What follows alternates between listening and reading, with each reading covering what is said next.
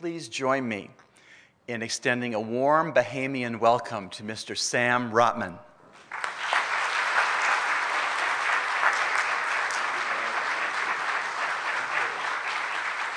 Thank you. Thank you very, very much. It's a tremendous joy to be here, and thank you to the pastor and Beth Elliott and for having me to come here. This was about a year in the workings of coming here to be with you, and so it's a privilege to be here and to be in your church. And a lot of thanks, of course, to Anton and his Ministry of Music right there. Yeah, your dad, yeah. And he has been a great help. And then I need to again mention Steve Lowe, a member of the church who is hosting my wife and myself for the week that we're here. And so thanks very much to us. He's the host with the most. So it's tremendous, tremendous. So let's give him a hand. And to all the people I mentioned. Two things. The program is about an hour and 20 minutes, hour and 25 minutes. You know how long we're here. It's about 7:20-ish, a little bit later, perhaps a few minutes. I play just classical music. I don't play hymn arrangements or gospel music or Christian rock. It's classical music. I'm going to introduce the pieces. I think you can enjoy a lot more of the music if you know a little bit about it. So I'm going to explain the pieces. And then later in the program, after you hear a lot of music, I'm going to share how music is not the most important thing in my life, but Jesus Christ, and how I came to know him when I was a student in New York City at the Juilliard School of Music when I was a student there. So the first piece I'm going to play for you is by Beethoven. Beethoven is my favorite composer, and this is a very unique piece by Beethoven because this is actually the first piece Beethoven ever wrote for the piano. He was 25 years old. It was 1795. And Beethoven had given concerts of other composers like Bach and Mozart. They knew he was composing. He studied with Mozart. And so now he was presenting his first piece.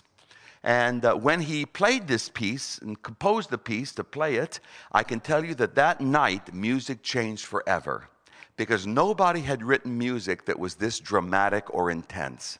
Music to many people was just sort of entertainment, even to the court, the aristocracy. Mozart wrote pieces to entertain people while they were dining and things. Not Beethoven, no. This is the power of human emotions, the power of expression of the soul. And it's in 4 parts. The first part is lively. The second part is slow. And to me, the most profound part is actually the second part, the second movement. The third movement is a little dance, and the fourth movement is very fast and intense. So this is a very unique piece, the first piece for the piano by Beethoven.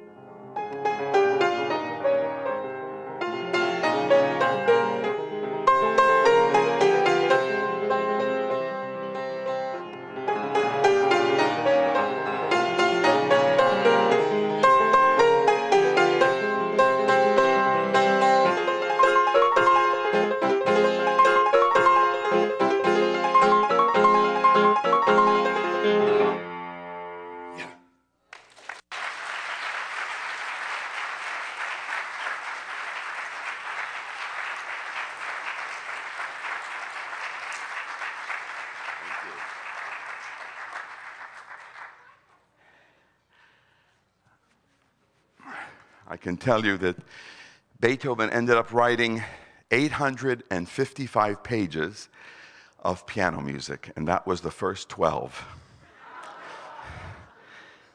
And every piece got better and better and better and better and better.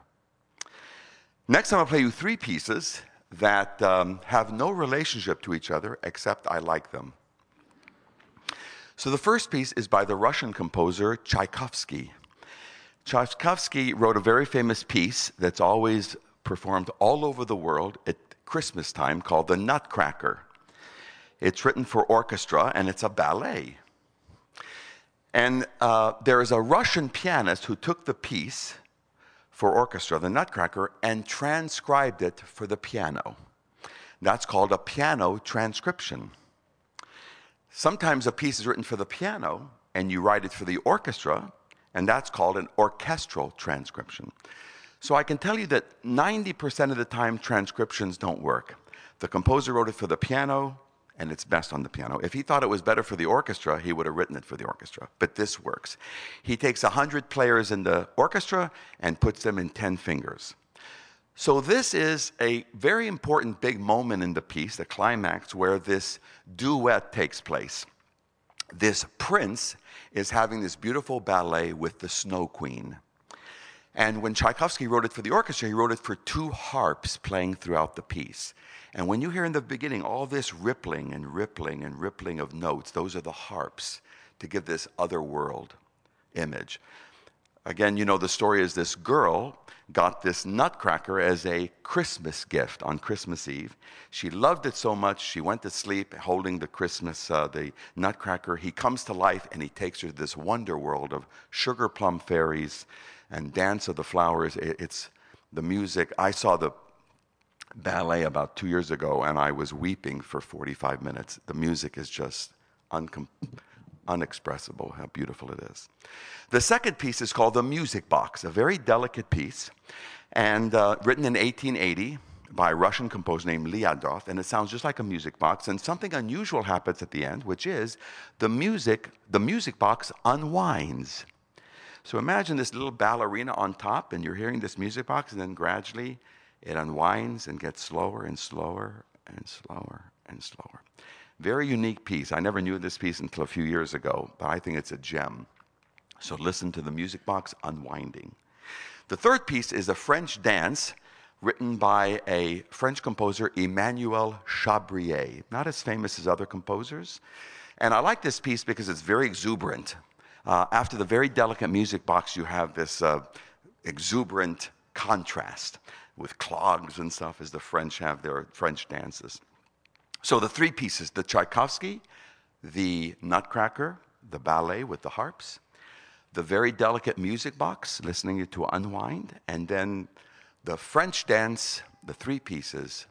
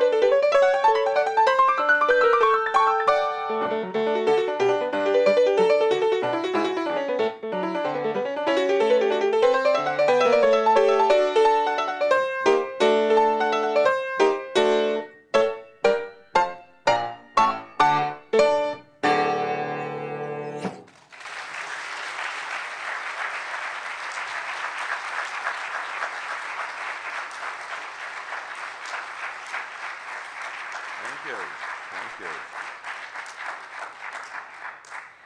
Thank you. Thank you. I hope you could hear the music box unwinding, yes? I tell this story just because it's so wonderful.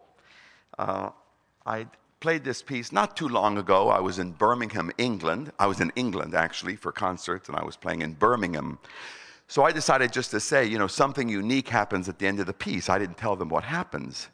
But listen closely, because at the end of the piece, there's something very unusual that happens at the end.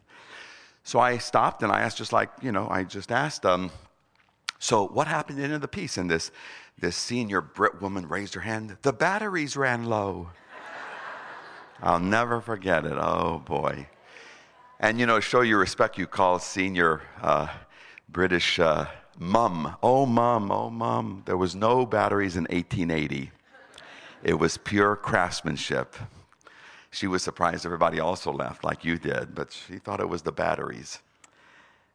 Next, I'm going to play you 4 pieces by French composer Claude Debussy. I play a lot of his music, and every time he wrote a piece, there's always a story. There's always an image. He wrote what's called programmatic music. You're supposed to see things. He made the music come to life to create an image in your mind. The first piece is unusual because the title is not in French, it's in Spanish. Most of his titles, of course, being French, he titled them in French. It's called in Spanish La Puerta del Vino, which means the door of wine. Or sometimes it's translated the wine gate. So if you go to southern Spain, there's a city called Granada. And in Granada, Spain, there's a famous palace called the Alhambra. And one of the entrances to this Alhambra palace is called La Puerta del Vino, the door of wine. It's called that because once a year, when they bring in the harvest of grapes, they have a procession of thanksgiving to God. They open this door, the grapes go in, it's for the wine press to create wine. And then they close the door, and the door is never opened again until next year's harvest of another thanksgiving processions to God. So Debussy wrote this piece based on this door, and it's this very Spanish-sounding piece. You hear Spanish rhythms, a man is singing a song, and he strums his guitar, sometimes very quickly and sometimes very tenderly. The second piece is called Ondine. Ondine is the name of a water fairy in French folklore. The closest thing is Walt Disney's The Little Mermaid. He created a little Ariel. Ariel is this little mermaid, this fairy. And so the 2 things in the piece are very similar to the movie. She plays in the water, so there's a lot of playfulness. And then by playing in the water, she agitates the water. So there's a lot of water sounds, a lot of playful sounds. And at the end of the piece, Debussy writes a jet d'eau. Jet d'eau in French is a fountain of water. So she plays and plays, and then a whole bunch of springing of water fountains up, springs up. If you listen closely, you'll feel the water spraying on your face. But if you don't feel the water spraying on your face, you'll feel my sweat on your face. The third piece is about a juggler, an American who was purported to be the greatest juggler in the world, and he was. He performed in Paris in 1905. Debussy saw him perform and was so amazed at his comic show and his amazing ability that he wrote a piece about him. It starts off with a trumpet call, ba-ba-ba-bum, ba-ba-ba-bum, and then this man walks out as a clown, acting like he didn't know what to do. But he was the greatest juggler. So there's a lot of comic in it. He teases the audience on one side of the stage, the other side of the stage. It's a very clever piece, very light. The last piece is one of the great pieces Debussy wrote called The Sunken Cathedral. It's based on a French poem. You're on the coast of France, so it's just like here. You're on the coast of the water, the ocean, and it's very foggy. I'm sure you've had many foggy mornings. And after 30 seconds, you're going to hear 3 soft bells. Listen for the 3 soft bells. The water starts moving, the bells get louder, and then out of the water comes this gigantic cathedral. You will know when it happens. The piano starts rising off the platform, but you will know. The water starts moving again, and then the whole cathedral sinks back into the water. That's why the French title is La Cathédrale, the cathedral, engloutie, engulfed. We translate it sunken, La Cathédrale engloutie. the whole cathedral sinks down into the water. The fog returns. You heard the fog in the beginning. It returns. 2 soft bells and the peace ends. So come with me to the world of Claude Debussy, one of the great composers. The Spanish piece, the water piece, Undine, the fountain at the end, the juggler, and the Sunken Cathedral by Debussy.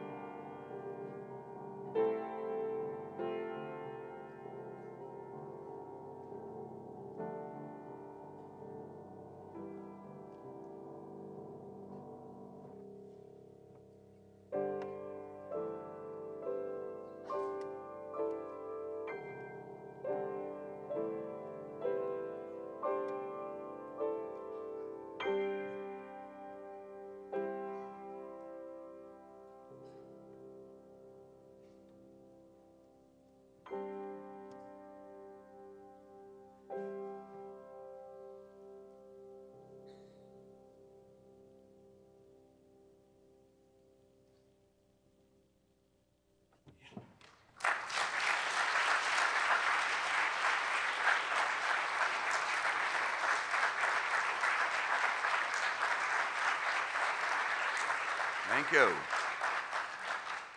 I hope you could see the cathedral going up and coming down. Next, I'll play you two pieces by the Russian composer Rachmaninoff. So you have French music, you had Beethoven, which is classical, and Tchaikovsky, romantic. Now this is Russian.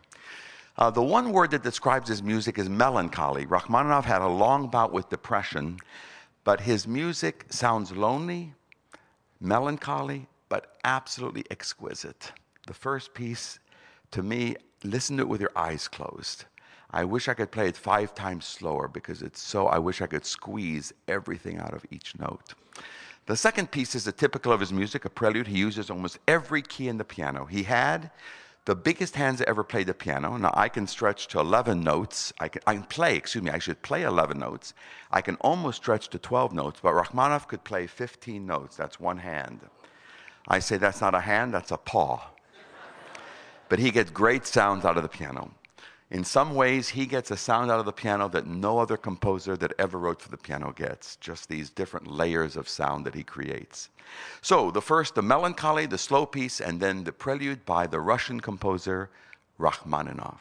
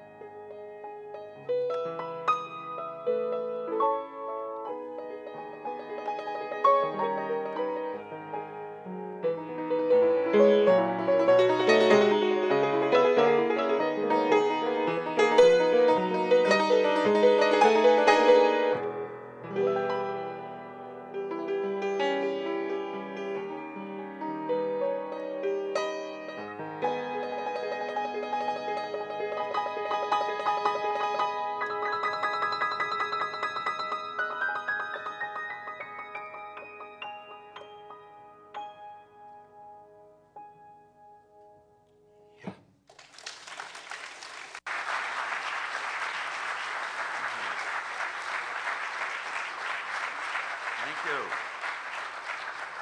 Thank you very much. Well, before I play a last piece by Chopin, I'd like to take a few minutes and share a little bit about myself. And my story really begins with my parents. My father was born in Eastern Europe, in Romania, in 1905. My mother was born in Eastern Europe. At that time, the country was called Czechoslovakia. And she was born in Czechoslovakia in 1915. So my parents were 10 years difference in age. But they were both very religious Orthodox Jews. The Orthodox Jews are the strictest adherers to the law of Moses and the Torah, the 5 books of Moses. And they left Europe because of Hitler, the Second World War, the Nazis. My father's family that stayed in Romania, which were my father's parents, so they would have been my grandparents, my father's sister, cousins, aunts and uncles, sadly, were all murdered by the Nazis. If my parents had stayed in Europe, they both would have been murdered. They would never have survived. But they escaped Europe. They eventually, like a lot of Jews, ended up living in South America. So from 1940 to 1950, my parents lived in Quito, Ecuador, the capital of Ecuador. And then my brother was born there, my sister was born there, and my mother was pregnant with me, and my father had a desire to come to the United States, and through New York City, they came to the United States in 1950. And I was born 5 months later in October of 1950. And I was raised in a very, very religious Jewish home. My parents did send me to public school during the day, but then after that, I went to school in the synagogue, and it was called Hebrew school. Hebrew school because if you study the Old Testament, it's written in Hebrew. If you go to Israel, you speak Hebrew. So I learned Hebrew going to Hebrew school. I learned all about being Jewish. I learned hundreds of prayers. And I went to Hebrew school 5 days a week for 8 years. I cannot emphasize how big and important this was to me. My grandparents died for being Jewish. Of course, I never knew them. My parents suffered and were persecuted for being Jewish, and I was going to identify with everything I could with my Jewish heritage. As I mentioned, all my friends were Jewish, my relatives were Jewish. I started Hebrew school when I was 8 until I was 16, so all those years of growing up had a very big impact on me. I remember I'd wake up in the morning, I'd pray for a half an hour in Hebrew, and then I went to school, and something unusual happened. It sounds funny now, but I can tell you it was not funny at the time, but eventually I had developed a very foul mouth. I could curse very easily. I could lie to my teachers very easily. I could lie to my parents. So I was very religious in the synagogue. And I can tell you, these prayers meant a lot to me. This was important to me. And I remember learning something. It is easy to be religious. And then an hour later, I'm in school, and I'm swearing and cursing and lying. And sadly, that was easy. It was easy for me to be religious when I had to, and it was easy for me to be a sinner when I wanted to. Then when I was 17, I went to a famous music school in New York City. I was accepted at the Juilliard School of Music. I was there for 5 years, got a bachelor's and a master's in piano, and there I met 3 students who call themselves born-again Christians. Well, I didn't know what that meant, but there was something unusual about these students. Every time I saw them in the cafeteria or taking a break from practicing, they were always reading the Bible. The Bible. I mean, this was not a school of religion. It was a school of music. And whenever they got together, they were always talking about this Jesus. Jesus said this, and Jesus did this. They weren't talking about a church. And they never mentioned Christianity. They were always what Jesus did, what Jesus said.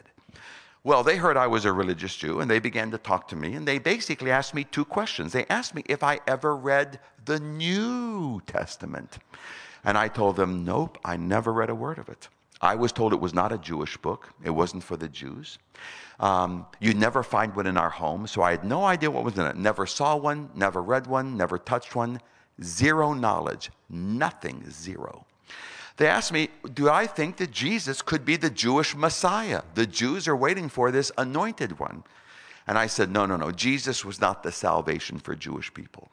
But you know, I was very moral. I didn't want to do anything to hurt my parents. My parents almost died for me. They sacrificed for me. So I didn't want to shame them. So I never drank alcohol. To this day, still don't know what a beer tastes like. My choice. Never been drunk.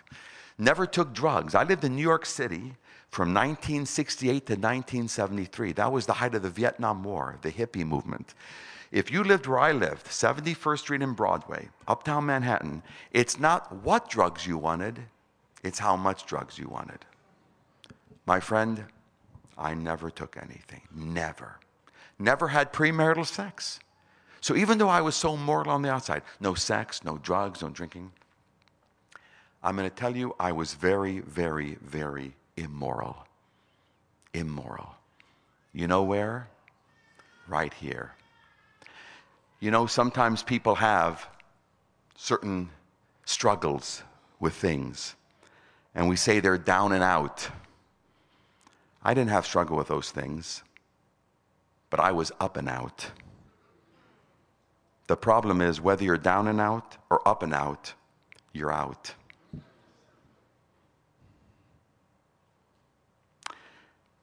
So I knew that I was not on the inside the way I could appear on the outside. I could do many Jewish things, but it never affected me on the inside. Look, I was very moral, I was very religious, but I was not changed. I was the same foul-mouthed, dirty-minded, self-centered, egotistical person at 20, at 18, at 16, at 14. Nothing had changed about me except I was getting older. So I made a big decision. I said, well, if I want to know about this person, Jesus Christ, I'm going to read this book, the New Testament. That was a big step for a Jew, to read the New Testament. And I didn't want to talk to a rabbi or a priest or a minister. I don't want anyone to tell me what I'm reading. I'm going to read this book myself. Now, when I was a student at Juilliard, I used to practice for 10 hours a day. Now, let me tell you, that's not a lie, and that's not an exaggeration.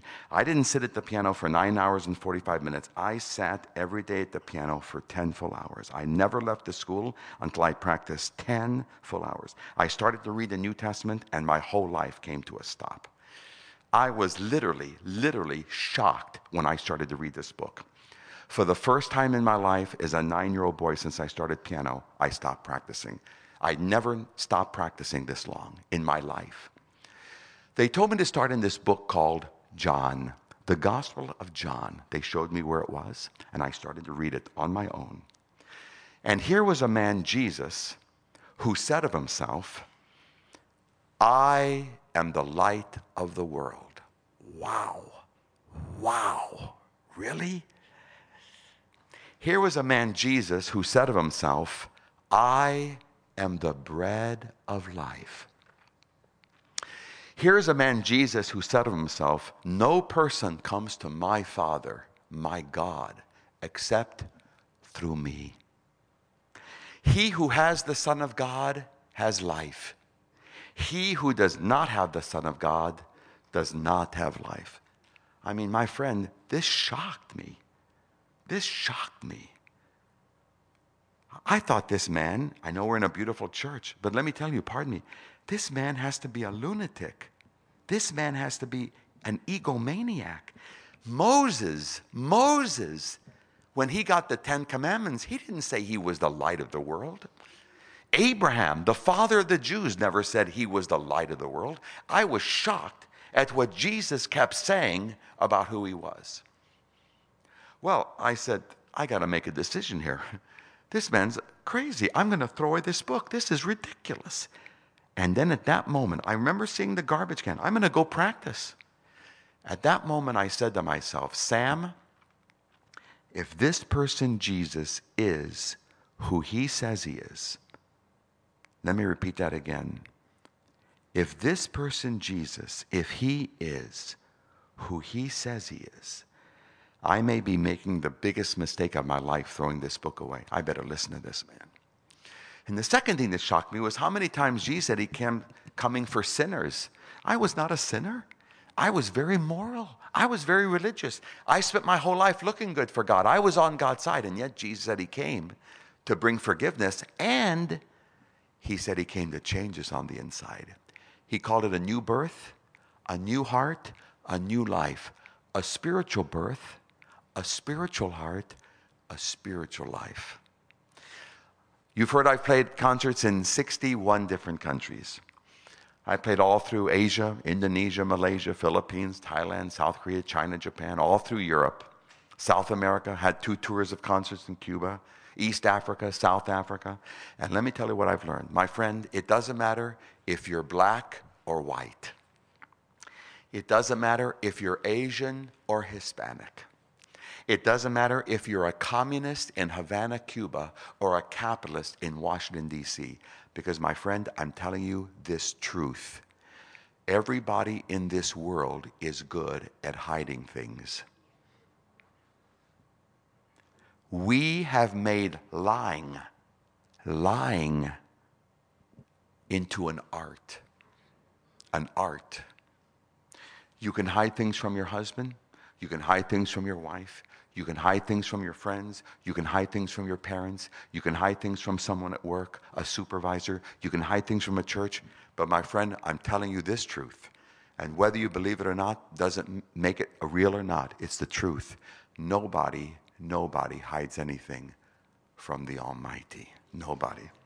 And even though I was so moral, listen, and I was so religious, I thought I was clever enough with my tongue and crafty enough with my mind that I could hide things from people and God. And on May 21st, 1971, 45 years ago, for the first time, I prayed to this Jesus. And I'm going to tell you what I said.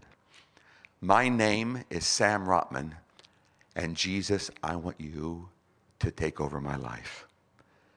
I want you to come into my life. I want you to have my life. I want you to tell me what to do, and I will not tell you what to do. I told Jesus the lies I said. I told Jesus the dirty thoughts I had. I told Jesus the immoral curse words I said. This was not a time to hide anything. You get it? This was not a time to make excuses. Can I tell you something personally? It's not complicated to have an intimate relationship with Jesus Christ. We make it complicated. I finished that prayer, I opened my eyes, and in a billionth of a second, I knew that Jesus Christ completely transformed me on the inside. I had a dirty, filthy mouth, and instantly, God cleaned it and changed it. I was shocked I stopped cursing. I wanted to stop cursing how many times, and I couldn't, and I could. Immediately, I was shocked. I had a dirty, filthy mind, and instantly God cleaned it and changed it. I couldn't wait to wake up the next morning and read about Jesus Christ and pray to Jesus Christ. I couldn't wait to get to Juilliard and tell my friends, who mostly all were Jewish, I've met the Messiah. I've met the Messiah, and his name is Yeshua, Jesus, the Savior of Jews and Gentiles, this gift to the whole world. I've played over 2,800 concerts, and I can tell you, my friend, that all of my concerts are nothing. You know how much nothing is? 2,800 concerts are nothing compared to having Jesus Christ. Music is not the most important thing in my life. Jesus Christ is, because listen, my friend, only Jesus Christ can transform your life, period. Listen. Your wife cannot change you. Your husband cannot change you. Your friends cannot change you.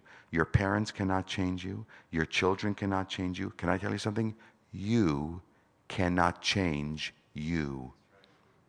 The hardest person to live with is you.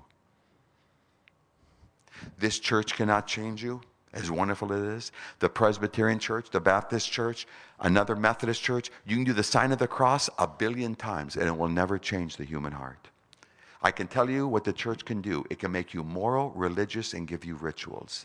I was moral, I was religious, and I had rituals. In fact, on a side, you know what's the first thing you see when you walk into a synagogue? The first thing you see, the 10 Commandments. You know what's the first thing you see when you walk into a church? It's called forgiveness. Can you imagine? The first thing you see in a synagogue is God's law. Failure. The first thing you see here, I want failures. Forgiveness. And that's a big cross up there. You know why? Because there's a lot of forgiveness. You know why? Because I need a lot of forgiveness right here. And you do too. You know, I was Jewish. I was born Jewish. Think of it. If I was born in Egypt, I would be a Muslim. If I was born in India, a Hindu. People are born into a religion, but my friend, it's not a religion, it's a person. The central person of human history. Every time you write 2016, you're acknowledging the central person of human history, Jesus Christ. Salvation is not what you will ever do for Jesus. Salvation is everything Jesus has already done for you. That's salvation. Nothing in my hands I bring, simply to the cross I cling. And I play the piano for Jesus Christ. He gave me the ears to hear the music, the fingers to play the music, the mind to learn the music, the heart to love the music. You know that Jesus has never missed one of my concerts. I know it sounds cute, but it's very, very real to me. Very real to me. And every time I give a concert in a church, in a hall, with an orchestra, college, university, there's always one person in the front, that's Jesus Christ. And when I sit down to play, he always says the same thing to me. He says, Sam, I'm really looking forward to hearing you play for me tonight. My friend, if I could look into your eyes, I mean this, listen, if I could look into each of your eyes, I would tell you with every fiber of my being, it's worth living for this Jesus. Listen, listen, listen, listen. This Jesus is not a joke. People make jokes about this Jesus. He's no joke. He's not a myth. He's not hocus pocus. He's not a nice story. It's life or death. Life or death. Don't let anything become an excuse to keep you from the amazing life that there is with Jesus Christ. I had a million excuses. For 1,000+ years, all my family was Jewish. I had a million excuses. Your past can disappoint you. A Christian can disappoint you. A church. You have a hurt from the past. My friend, those things aren't worth it. Jesus is worth it. Jesus is worth it. Last thing, I'll be done. We'll be then finished with one last piece. I want you to imagine that the church doors open up and Jesus Christ himself walks right down the center row aisle here, and he stands and he faces all of us. Now, it's not going to happen, but I'm going to say it again. Imagine your doors fling open and Jesus Christ, Lord of all, walks down the aisle of your church and he faces all of us. And Jesus starts walking up and down every pew, and he looks into your eyes. Not your husband, he looks into your eyes. What would Jesus say to you? I know you. I know you. I don't know you. I don't know you. You think that's strange? Jesus himself said, the day is going to come when he will say to some people, depart from me, I never knew you. If you don't know what Jesus would say to you, you perhaps don't know him. But you can. That's the great news. You can say to Jesus, my name is, like your name, my name is, and Jesus, I want you to take over my life. And he will. I want you to forgive me. And he will. He will. I want you to be with me. And he will. I want you to guide me. And he will. Everything you have, every need you have, Jesus says, I will. I am. You need hope? That I am. You need forgiveness? That I am. You need strength? That I am. You need a friend? That I am. You need real living water? That I am. My friend, you do that, and you will have and experience the salvation of your soul. Music gives me a lot of happiness, but not one note of music will ever change me. I'll play 30,000 notes. Not one note will change me. Jesus changed me and transformed me and gave me a new life. Praise his holy name. Last piece. This is by Chopin. Chopin was Polish, and he wrote many pieces called Polonaise. That's a national dance of Poland. And Poland was trying to get their independence from Prussia, not Russia, but Prussia. And they lost a battle. And he wanted to encourage his Polish people, and he wrote this piece called The Military Polonaise. Very enthusiastic work, almost bombastic. And at one point you can hear a drum roll. So this is the last piece. This is The Military Polonaise by Chopin.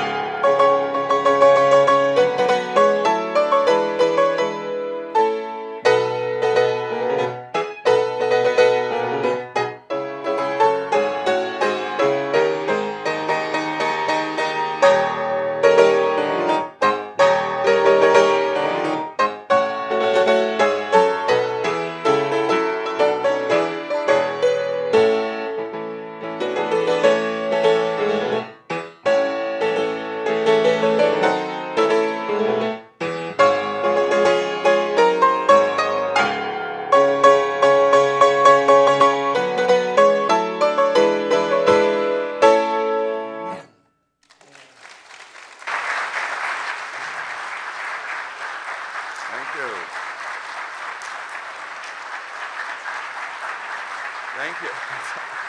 Thank you. Thank you.